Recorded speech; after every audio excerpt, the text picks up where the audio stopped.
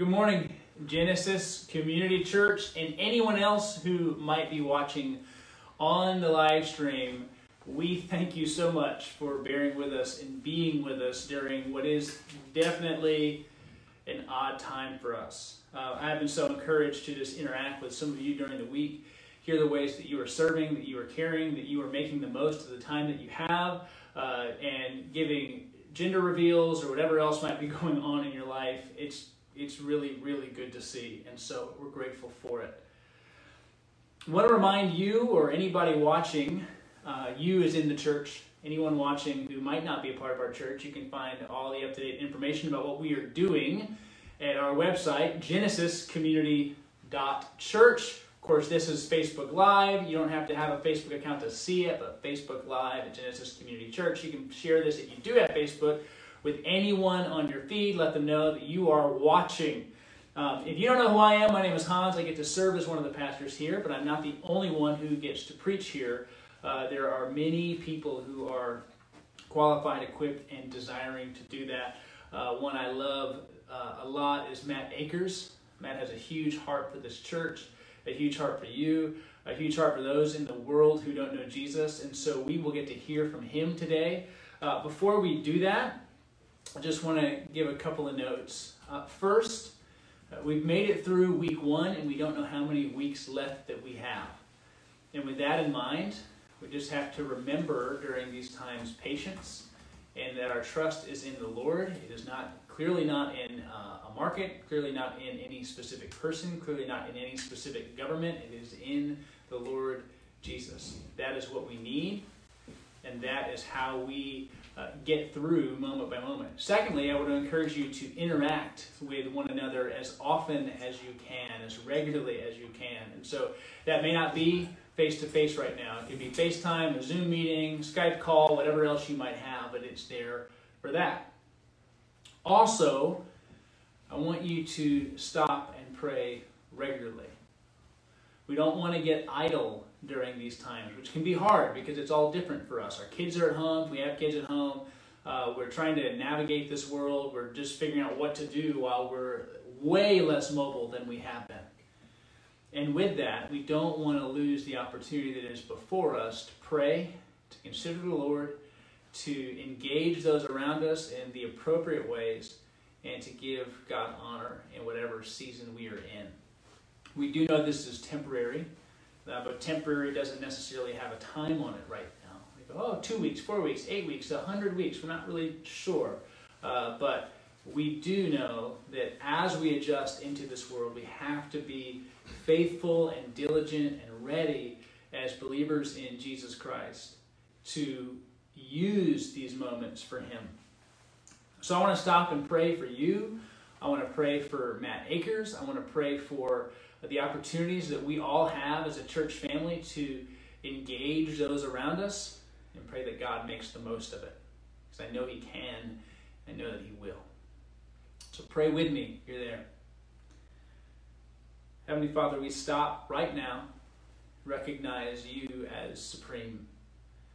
Recognize You as good and glorious and great. We thank You for the gospel of Jesus Christ, which saves us. We thank You for the life that we have in Him. And right now I pray for all of those watching, all those families, all the kids running around, that God, You can use this time for Your purposes. We pray, God, for everyone connected to those who are a part of our church family, that there might be unique opportunities to share the goodness of Jesus, to share the message of Jesus, the salvation of Jesus with those around us. God, give us those opportunities even today. We know that You're good. We know that You care. We know, God, that You want to be known. And so might we, instruments, conduits of Your grace, be able to do that. And finally, Lord, we pray for Matt as he continues on with us in Galatians about the fruit of the Spirit, and that we as a church family would bear that fruit, that You would use us, and that we would see it be evident, the life of Christ in us as bearing fruit. So God, use this time. We pray it in Christ's name. Amen. So Matt Akers is one of our elders. You just heard him clear his throat. He's ready to come and deliver to you from the book of Galatians the fruit of the Spirit. And just briefly, as he walks up, which he's really right there, like 6 feet away, 8 feet away, socially distanced away.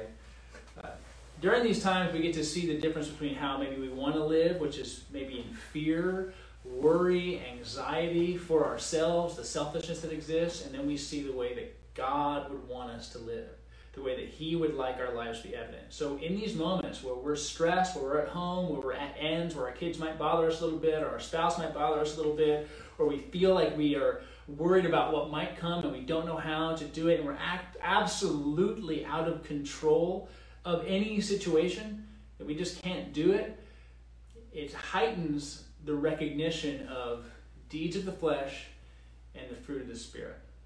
And that's what Matt's going to share with you today as we keep marching through Galatians at the end of chapter 5, the fruit of the Spirit, deeds of the flesh. How do we walk in the Spirit so that even during this time we can make Christ known? Thank you, Hans. What a great intro. You're welcome.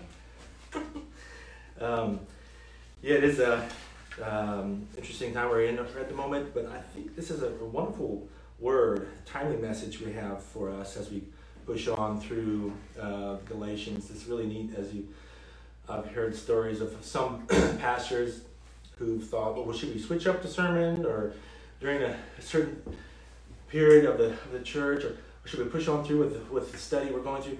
But oftentimes as you go on, you see how just the word itself speaks to us, even where we are in line of the path we're plowing through with the scripture, and even as we're going through Galatians. But it's such a timely word, I think, and I think it'll be encouragement to you. I'm excited to preach it. But anyway, we're going to be looking at Galatians chapter 5, 16 to 25. But before we go in here, I want to just kind of look at what Hans was speaking of last week as a primer to where we're going today. He mentioned a few things. For example, he's in Galatians 5, verse 13. It says, "For you were called to freedom, brothers.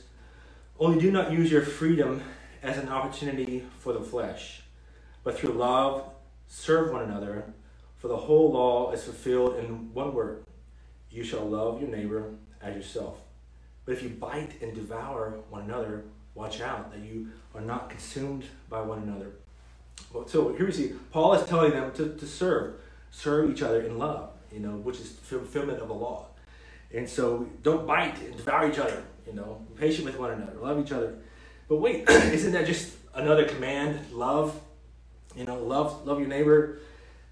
How can I follow this? It's just a command. It's hard to love my neighbor. It's hard to love those around me sometimes. It's very difficult. I've tried. Try to do it every day at work. The guy who lives across the street from me, his leaves keep falling in my yard. It's a pain in the butt. How do I love that guy? So this is what we want to focus on, and because the truth is, it's hard. It's very hard. And so what the truth is, it's so much easier to react in vengeance. That's the natural reaction. It's what we want to do. But how do we love? Like for children, how do we love my little brother who keeps calling me names? So what do we do? How do I love the person who gossips about me? So the truth is, the law is actually good. The law is wise. Summed up, we see that it says, love your neighbor. It's a wonderful thing. But the law itself has no power, gives us no power to obey it. That's the thing. And when we fail to meet it, we just feel guilty, feel condemned. Is there any hope? What do we do? But yes, there is hope. In verse 16, Paul describes that. He's going to show us a solution to this dilemma. So Christ in us, through the power of the Holy Spirit, gives us the ability to love each other, even in difficult times where we're living in now. So that's what we're focusing on. So the outline for today is we're going to look at Paul. He gives us a command, and he also gives us a promise of how we can fulfill the law. Then we're going to see that there's a battle raging inside. We will also see that the evidence of what the fruit looks like compared to the flesh. We're going to go there. And then we're going to see the power behind what gives us the ability to love our neighbor And then we'll conclude with practical applications of how we can actually walk in the Spirit. So anyway, that's where we're going. So Lord, I just pray that you be exalted. May I decrease and you increase. We give you praise in your holy name. Amen. So let's read Galatians 16 to 25. It says, "But I say, walk by the Spirit, and you will not gratify the desires of the flesh. For the desires of the flesh are against the Spirit, and the desires of the Spirit are against the flesh. For these are opposed to each other, to keep you from doing the things you want to do. But if you are led by the Spirit, you are not under the law. Now the works of the flesh are evident: sexual immorality, impurity, sensuality, idolatry, sorcery, enmity, strife, jealousy, fits of anger, rivalries, dissensions, divisions, envy, drunkenness, orgies, and things like these. I warn you, as I warned you before, that those who do such things will not inherit the kingdom of God. But the fruit of the Spirit is love, joy, peace, patience, kindness, goodness, faithfulness, gentleness, self-control. Against such things there is no law. And those who belong to Christ Jesus have crucified the flesh with its passions and desires. If we live by the Spirit, let us also keep in step with the Spirit." Amen. So here is the solution to our problem. Walk by the Spirit, and you will not gratify the desires of the flesh. Very interesting here. First, we see a command. Walk by the Spirit. We're told to do that. But we also see a promise. And you will not gratify the desires of the flesh. That's an encouraging thing. There is hope for those who are stuck in their rut that they are in. The difficult situation that they're in. The giving up sometimes. How can I love this person? So there is hope for us. And I just really encourage you to go through this. But anyway, the word walk in the Greek means to make one's way or to progress, to regulate one's life around. In this verse, it's a command which refers to a continual lifestyle as well, continual plodding through.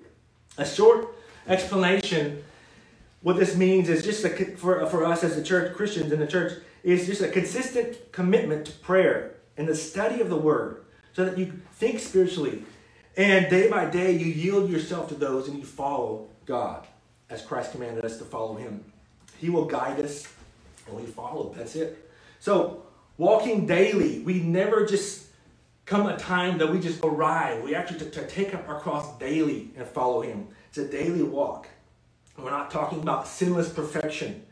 Paul says it's a gradual thing, daily thing, walk by Spirit. So, like I said before, we will focus more on the particularities of how it's applied later. But what are the desires of the flesh? The word flesh in this verse means more than just your physical body, our human body. It includes our mind, will, and our emotions, which all are subject to sin. It refers in general to our unredeemed humanness. It's the impulse in me that tries to get satisfaction without God. So the evils that are specified in 19-21 pretty much expounds what this is, that the flesh, the very thing we want to change in us. So the answer is to walk by the Spirit, and you will not gratify those desires. Pretty simple, right? That's all we got to do. Walk by the Spirit. All right, Hans, we're finished. Let's cut this. I'm joking. No, the truth is that there is a battle raging. If you go look at verse 17, it's amazing. It says, "For the desires of the flesh are against the Spirit, and the desires of the Spirit are against the flesh. For these are opposed to each other, to keep you from doing the things that you want to do." There is a battle raging, clear opposition. Have you, as a kid, played with magnets and some type of science kit, trying to make the opposites of the magnet connect together? It's impossible. It will not do it. You can hold it there, but if you take your hand off, it'll just shoot off. It's actually fun to watch. My kids love to do that. But there's clear opposition between the flesh and the Spirit. There's a battle raging against the flesh and the Spirit. And if there's a battle with sin, it doesn't mean that you're not a Christian. It just shows that there is actually a war going on. And a Christian is not a person who has no evil desires. It's just that he is now at war with those evil desires. Before we were a Christian, we easily yielded to every temptation. But now we detest them, and we can now fight against them because of what Christ has done for us. He gave us victory. Now, here's the thing here. If there's no battle inside of you, if you are actually content with your sin, then we have a problem. This is only just showing us that Christ is not in us. Holy Spirit's not there. You live in your sin perfectly. You are actually not a Christian according to the Word. So that is a problem. So a battle is a good thing. No battle, it's a bad thing. So keep that in mind. True Christians have this battle, and we long for the day when this battle will be over. There will be complete victory, and that will come when we are with Christ forever and ever in heaven. Now, we will see in verse 24 later that Christ's death secured the victory over sin for us. Praise God. It didn't take away the sin completely, but it just ensured that we now can fight and have victory over this sin. We are no longer slaves to sin. We are free in Christ Jesus. Now, my question for you who are listening, is there a battle in you right now? Are you content with sin, or do you fight against it? So I want to encourage you, if there's no battle, then repent right now. Turn to Christ. Let him save you. Let the Spirit indwell in you, and let the battle begin. So, how do you fight this battle? First of all, you cannot fight those impulses with the flesh. Paul pointed out earlier in Galatians 3, chapter 3, verse 3, he says, "Are you so foolish? Having begun by the Spirit, are you now being perfected by the flesh?" No, impossible. You can't be perfected by the flesh with your own strength, with your own ability. Impossible. Just as impossible as this a new gadget I invented for perfect renewable energy. All right. So if you turn this light on, turn the switch, light will come on. Actually, no, it doesn't come on. This is not renewable energy. There's no way you can have power with this. If you plug something in here, it's not going to work. So there's no way for us to be able to battle sin on our own, in our own ability, in our own strength. There's no way. It's impossible. So I thought that was a cute illustration. But so worldly means of battling sin is impossible. To improve ourselves with fleshly means, it's impossible. Now we see the world has many avenues that they try to fight negativity or whatever. But for example, New Age or Eastern religions, they try to search for the inner peace. If you become a Buddhist monk, they just try to suppress all types of temptations. You should go off in a mountain somewhere and chant or whatever. Or modern psychology, they try to use counseling methods to shift the blame for your problems on other people or your past or your surroundings, how you grew up. So I remember we were driving on Student Airline. There's a business called Smash Therapy. That you go in there and you beat up stuff. You smash things to get the frustrations out, to relieve stress, anger.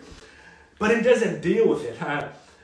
It's actually this business is actually helpful if you have appliances you want to get rid of. One time, Yoshi and I brought a huge TV. It was like a bulb blew out and stuff. We got an upgraded one finally this year.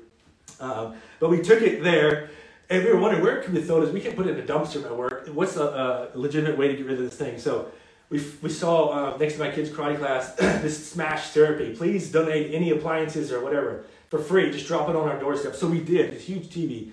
We dropped it off there. So I encourage you, if you want to get rid of appliances. But anyway, if you don't want to contribute to this business, don't do that. But anyway, there's a wide variety of ways that the world tries to solve their issues. Now, we also see so many self-help books, 10 Steps to a Better You, to try to fight or the negative feelings about you. They try to boost your self-confidence, boost your self-improvement, your self-worth, your self-esteem. Now, you have to ask yourself, what are they trying to improve here? What are they trying to strengthen? It's self. Self is what they're trying to strengthen. Self, the flesh, the ego. The very thing we are trying to be at war with. The only thing that Paul is describing, what comes out of self, is the sin. And so the works of sin. So we're going to see this here in a bit. But the very thing we need to destroy. Paul says In Philippians 3:3, it's kind of opposite of what a Christian is supposed to do. He says, we are to glory in Christ Jesus and put no confidence in the flesh. We're not supposed to boost the flesh, boost the ego. We are actually to die to that. So, just to be clear, it's impossible for a non-Christian to to grow in sanctification because the Holy Spirit is not in them. There's no way. But sadly, we have seen how the church has kind of used some of these methods. We see how it's creeped into the church. People try to use these methods to fight sin. It's impossible. It will not happen. Paul says, all fleshly means are useless. We look at 2 Corinthians 10, verses 3 and 4. It says, for though we walk in the flesh, we are not waging war according to the flesh. See that? We're not fighting with the flesh, according to worldly means, fleshly means. It says, for our weapons of our warfare, the way we fight, are not of the flesh, but have divine power to destroy strongholds. So, how do we fight and have victory? It's not with the flesh, but it's through God's power. God designed the way He meant it to be. How do you do that? Galatians 5:16. Walk by the Spirit, and you will not satisfy the desires of the flesh. God gives us everything we need for life and godliness. We don't need to go anywhere else. So moving on, it's really amazing how it builds up here. But in verse 18, it says, but if you are led by the Spirit, you are not under the law. You're not under the law if you're led by the Spirit. Now, not under the law means to not be under the curse. But part of the meaning is not be under the curse of the law. Because if we saw that Galatians 3:10, if you break one law, you break all of them. Why are you trying to follow the law? Because we have all broken this law. Praise God. If we are led by the Spirit, then we are free from this curse. We are not under it. Praise God. Romans 8:1, there is therefore now no condemnation. We are set free from this burden. Now, also, we can see how, regarding to the law, we are free from the impossible burden to please God through the law in our own strength. Praise God for that. So Jesus fulfilled the law perfectly for us. He carried that burden. He did all that for us. We are accepted by the Father because of His work for us. Praise God for that. Now, I love, if you look at this yoke, if you go back to Galatians 5, in the same chapter, in verse 1, Paul said, for freedom Christ has set us free. Stand firm, therefore, and do not submit again to a yoke of slavery. This yoke, he's talking about, it's a yoke of slavery under the law, being under the law, under that burden, try to follow God in your own ability. It's impossible. Now, this yoke is, if you worked on a farm or whatever, you've seen maybe flannel graph papers when you're in Sunday school, maybe you saw. But a yoke it's described as you have these two oxen who would pull a plow or pull a wagon. There has the wooden bar that would go over this ox, and the wagon would be attached to that. And the oxen would go forward, and this yoke strapped on them would help pull the wagon. So anyway, it's a heavy burden, something that's very heavy that these oxen would have to carry. Now that's what the terminology here. We're not under this yoke. We're not under this yoke of slavery. We're not under the law.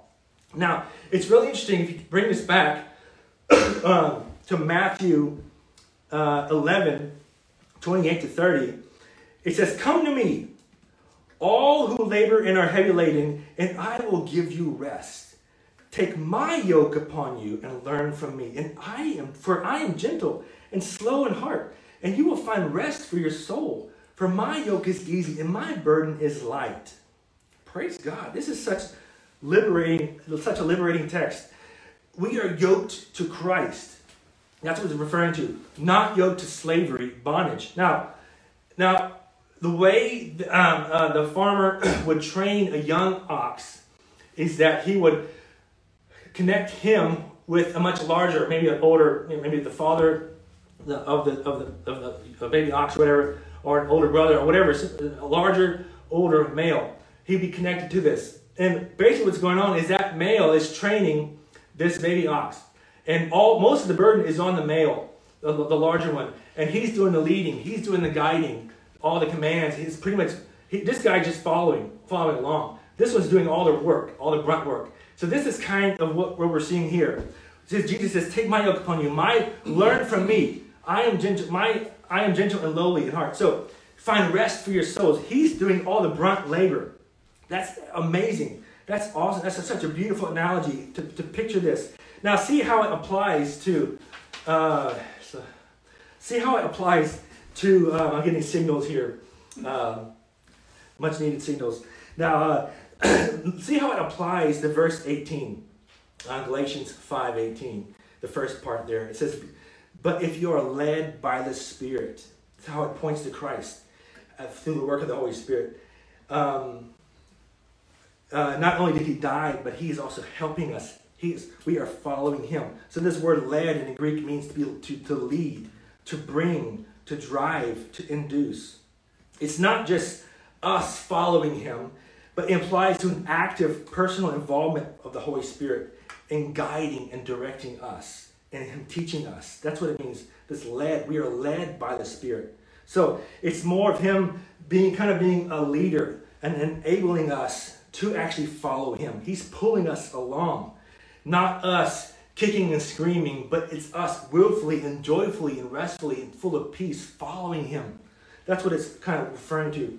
Now, we see also how this is compared to verse 16, walk in the Spirit. Verse 18, we are led by the Spirit. It's an amazing thing how walking is our responsibility, our acting, but in verse 18, he is leading us, drawing us, is enabling us by his power, with his work, what he's doing. So we see our action, then his action. Verse 16 is our action. Verse 18 is his enabling power, his pulling and guiding. So we see it's a joint work there. And it's a beautiful, encouraging word as well. Now, it's amazing how we can see this in other verses that Paul refers to. Some examples. For example, in 1 Corinthians 5:15, it says, but by the grace of God, I am what I am. And this grace toward me was not in vain. On the contrary, I worked harder than any of them. Though it was not I, but by the grace of God that is in me. So Paul is saying he worked harder than all. Hey, but it's not I, but it's Christ. God working in me. By his grace, he's working that in me. We also see this in Philippians 2:12 and 13. It says, work out your own salvation with fear and trembling. But you see, if it was just left right there, it'd be kind of depressing. But we see the connector where therefore in the next verse. It says, for it is God who works in you, both to will and to work for his good pleasure. So we are told to work out our salvation. Then next verse is, for God works in you. That's a wonderful, encouraging verse. One more, it says in Colossians chapter 1:28 and 29, it says, him we proclaim, warning everyone and teaching everyone with all wisdom, that we might present everyone mature in Christ. For this I toil, struggling with all his energy that he powerfully works within me. So these three verses are so encouraging because we see an action here, but who is actually enabling the action to go on? All glory is through God. Anything good that comes out of us is only because of God. Now, our desire to walk is proof of his drawing us, his work in us. The evidence is going to be the fruit. That's what we're going to see here in a bit. But this is so encouraging for us. Now, let's continue. Let me get a sip of my coffee here. Go to Galatians 5, verse 19. I'm pretty sure you're already there. So, it says, for the works of the flesh are evident. And he goes on. Pretty much, the evidence means the proof. The evidence of what's going, that's what he's describing here. The proof of the flesh that's coming out of us is here. There's 15 deeds that Paul lists here. It's kind of grouped into three categories. Sexual sins, spiritual sins, and social sins. I don't really have time to go through all of it, describing each one. I mean, let's do a whole sermon on each one of these. You can do a sermon on it. But sexual sins obviously are sexual immorality, impurity, sensuality. Now, spiritual sins is idolatry and sorcery. Sorcery is tapping into anything spiritual that's without God. So stay away from that. Idolatry, focusing on anything, finding joy in anything apart from God. We live all for the glory of God. Anyway, social sins is enmity, strife, jealousy, fits of anger, rivalries, dissensions, divisions, and envy, drunkenness, orgies. And he says, and all things like these. Pretty much, he says, this is not an exhaustive list. I mean, that we have creative ways of making new sin. But anyway, that's what he's saying here. So, this is what naturally flows out of the heart of man. The marks of a non-believer. It's who they are. It's what they do naturally. Now, many church attendees in the South, we know we need to stop. We should not do the big ones, like adultery and sexual immorality, and drunkenness, and orgies of the like. But what we have to watch out for, things we overlook often, strife, jealousy, dissension, divisions, envy. So oftentimes you see that. And oftentimes that's the most thing that destroys the church, cause division. That's a horrible thing. So Paul concludes with a warning in verse 21. He says, they which do such things shall not inherit the kingdom of God. That's a scary thing to hear. The eternal destiny of those who continually walk in the flesh. Like I said, just to be clear, Christians still have the tendency to do these things. We do sin. We do stumble and fall. But it does not mark us. It does not mark who we are. As I said before, a Christian hates sin, and he will be at battle against these sins. While a lost person has no battle at all. They are content in the sin, and they live in it. Now, we can see how this describes, how this is described in John, 1 John. We can see the difference of a non-Christian and a Christian. I think it's very clear. We need to clarify this too. But in 1 John chapter 1, verse 6, it says, if we say we have fellowship with him while we walk in darkness, there you go, walk again.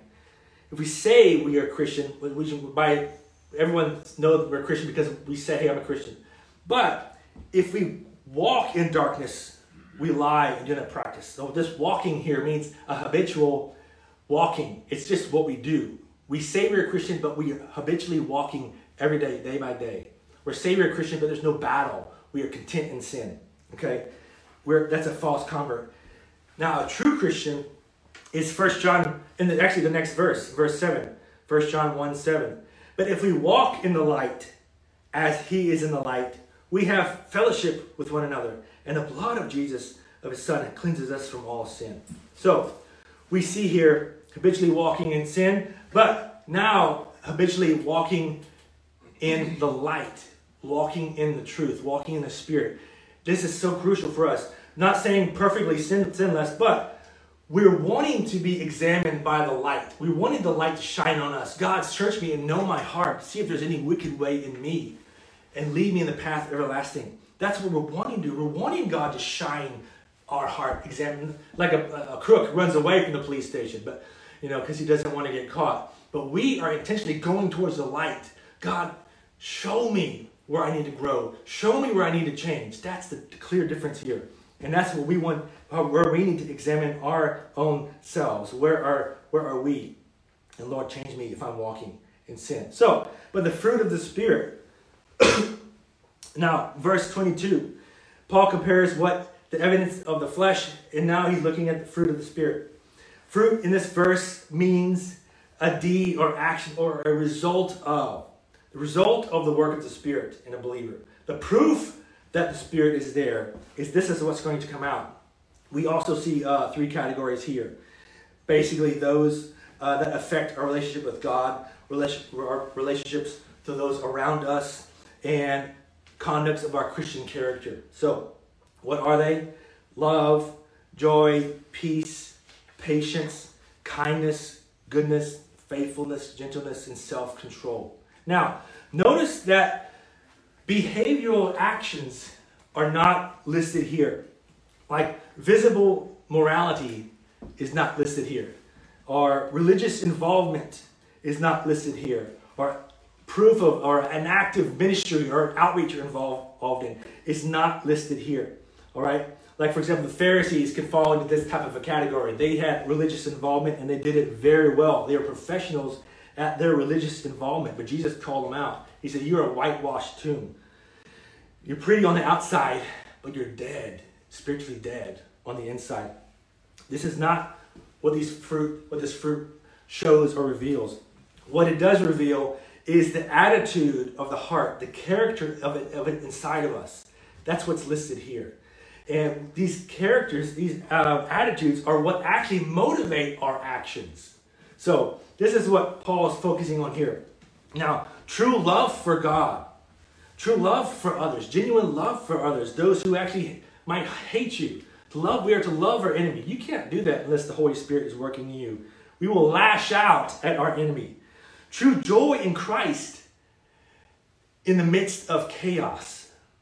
True peace in God through the midst of difficult times. We are content. We are rested quietly in our heart, knowing that God is in control. That is evidence of the fruit that's inside of us. I can go on so many things. I wish you could have more time to dive into there, but I cannot. But that is just the evidence, the character that's inside that naturally will flow out of us only with the fruit of the Spirit. Now, these are clearly, the fruit of the Spirit is something you clearly cannot fake. The works of the flesh naturally come out of us. The fruit of the Spirit will not come out of us in our own ability. It has to be something that naturally grows through us by an outside source, and that is the Holy Spirit. We cannot do this on our own or force fruit to come out on our own. We see a beautiful picture is shown to us in John 15, verses 5. It says, I am the vine, you are the branches. Whoever abides in me and I in him, he bears much fruit. So we just basically see, as we abide in Christ, he naturally flows, his life naturally flows in us. And that life is what produces the fruit. There's no way we can, on our own ability, produce this fruit. It's him. He basically pushes it out of us. So that's a beautiful mental picture we need to have. Is that it's all of God. It goes on, it says, apart from me, you can do nothing. You will die, dry up and die. So fruit is evidence of our salvation. Now, it's also interesting here, the fruit here, all of this fruit is going to be growing in us. People might say, well, I'm just a redhead. I just naturally snap at people, or it's just who I am, or I just have this anger problem. I just can't help it. It's just who I am. I'm Irish, or whatever. The truth is, no, that will not. That's not an excuse. If God is in you, he will naturally flow it through you. As Dwight Schrute, he would say, false. That won't happen. If the fruit of the Spirit is in you, God will tackle those things that you naturally yield to in the flesh. You will grow in him, even in your anger or whatever that you lash out at people. God will tackle those things and help you grow. So, the power, look at the power behind this promise. If you look at verse 24, and it says, those who belong, Galatians 5:24, and those who belong to Christ Jesus have crucified the flesh with its passions and desires. If we live by the Spirit, let us also keep in step with the Spirit. Now, this takes us back even to the book of Galatians chapter 2, the same book here, verse 20. He says, my flesh, I have been crucified with Christ.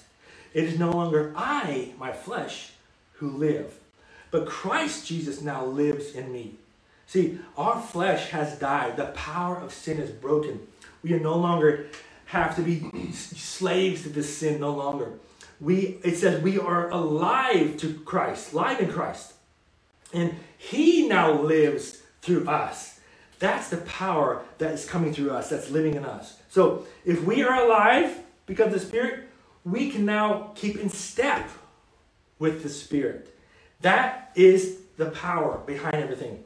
Now, it goes back, even what Hans was talking about last week, to even the Old Testament prophecy in Ezekiel 36, 25 and 27.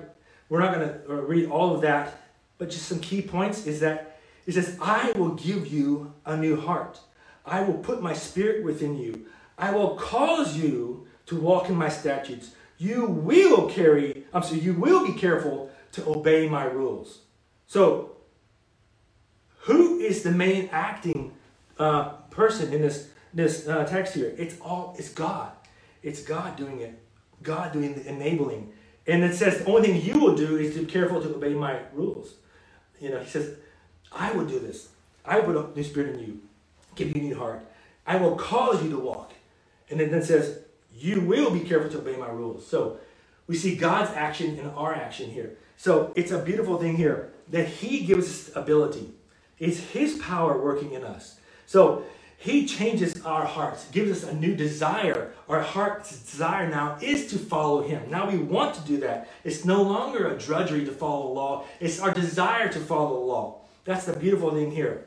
Now, we will start hating sin more and more and start loving what he loves more and more. That's just going to be a natural thing that will grow in us. Proof of his Spirit's working in us. Now, on this ground is what gives us ability now to walk. We can now walk in the Spirit. So, now how do you practically walk in the Spirit? How do you do that on a day-to-day basis?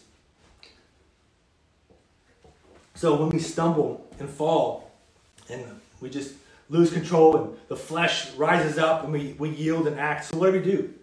So what I have to do daily often.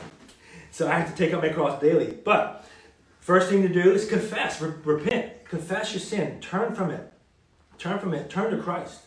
First thing to do, and pray. We need to ask the Lord. I like it in chapter 3, verse 5 of Galatians. It says, ask him, the one who supplies the Spirit, to do it more and more. Give us more of the Spirit's ability, the power to fight it.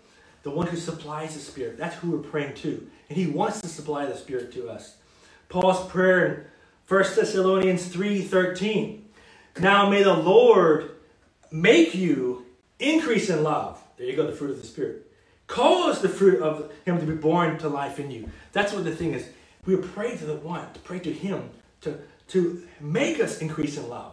I love these prayers that we're just pleading out to God to help us do what he has asked us to do. Now, we're also to repent, to pray. We're also to fix our attention on Christ. We are to daily be in the Word, daily gazing at him, studying him, gazing at his beauty, growing in our knowledge of him, studying his many attributes, and meditating on all of his promises. I love Jerry Bridges. He talked about how you grow in your desire for God. He says, we have to study the love of God, his grace and mercy. And at the same time, study the fear of God, the holy, reverent fear, to be in awe of God. Study all the attributes that point to that, his holiness, his righteousness, his omnipotence, his omnipresence, all these things. And as we focus on the love of God and the holy, reverent fear of God, the natural tendency will be us to grow in our desire for God. That's a powerful thing we have to do and have to apply. So, and it also said in Romans 10:17, it says, faith comes through hearing the word. That's true. As you're in the word, faith will be built. Faith in you will be built. That's what we're supposed to do. We are supposed to cultivate, to build our appetite for him. Now, we've talked about walking. We've talked about abiding. Now, I also like, it says in 2 Corinthians 3:18, some of you probably heard this already, but, and we all, with unveiled face, beholding the glory of the Lord, we're being transformed into his image from one degree of glory to the next. For this comes from the Lord, who is the Spirit. So, as we are beholding him, fixing our gaze upon him, studying him, meditating on him, that's our part. And his part, the acting of the Holy Spirit, more like Christ. To be into the image of Christ means that the fruit of the Spirit, which is the image of Christ, is coming out. That's so amazing how we're to walk in the Spirit, abide in Christ, and behold his glory. We see a common denominator in all these things. It's our part in what God does through us. That's a beautiful thing. The problem we have is is our sin promises satisfaction, and we are deceived by it. Ephesians 4:22 says sin, it describes it as deceitful desires. It deceives us. It tricks us. Wicked, tricksy, false. Exactly what sin is. Refer to Tolkien quote there. We think it will satisfy, and when we continually yield to it, but it never satisfies us. It basically leads us to the pig pen. Frustration is there. Condemnation is there. Guilt is there. Completely frustrated, craving for this crap, but it never satisfies. Exactly where the prodigal son was, in the pig pen. Reason why we do this, reason why we yield to this, is because we don't know how infinitely satisfying Christ is. Only when we see how Christ is infinitely superior, only then we'll begin to have victory over sin. Moses is a good example of this in Hebrews 11, verses 24 to 26. It says, by faith, Moses, when he was grown up, refused to be called the son of Pharaoh's daughter, choosing rather to be mistreated with people of God than enjoy the fleeting pleasures of sin. He considered the reproach of Christ better wealth than the treasures of Egypt, for he was looking to the reward. Christ, the reward. So, we see Moses was able to weigh in. He was able to reject the fleeting pleasures. It's exactly what it is. Fleeting pleasures because of the reward. Now, I love what Psalms 16:11 says. In your presence, O Lord, is fullness of joy, and at your right hand are pleasures forevermore. See, we need to have something to compare sin to. If you have an infinitely understanding, if you have an understanding of how infinite, glorious God is, and how beautiful He is, and how incredible, loving He is, and merciful He is, we grow in that capacity, we'll be able to see this sin is really not that attractive. I love the old chorus, the hymn. It says, turn your eyes upon Jesus, look full in His wonderful face, and the things of this earth will grow strangely dim in the light of His glory and His grace. So, we need to have our eyes focused on the glories and majesties of God. That will enable us to fight and fight and fight these deceptive desires of sin. So as Piper would put it, we need a Piper quote here. The fight of faith is the fight to stay satisfied with God. And that is our challenge. We have to be daily in the Word, daily fighting the Word. And people say, oh man, I've tried that. It just doesn't work. Well, you have to fight it. Keep going after it. And I love to always keep verses around me. I encourage people to do that. People struggling with fear or anger.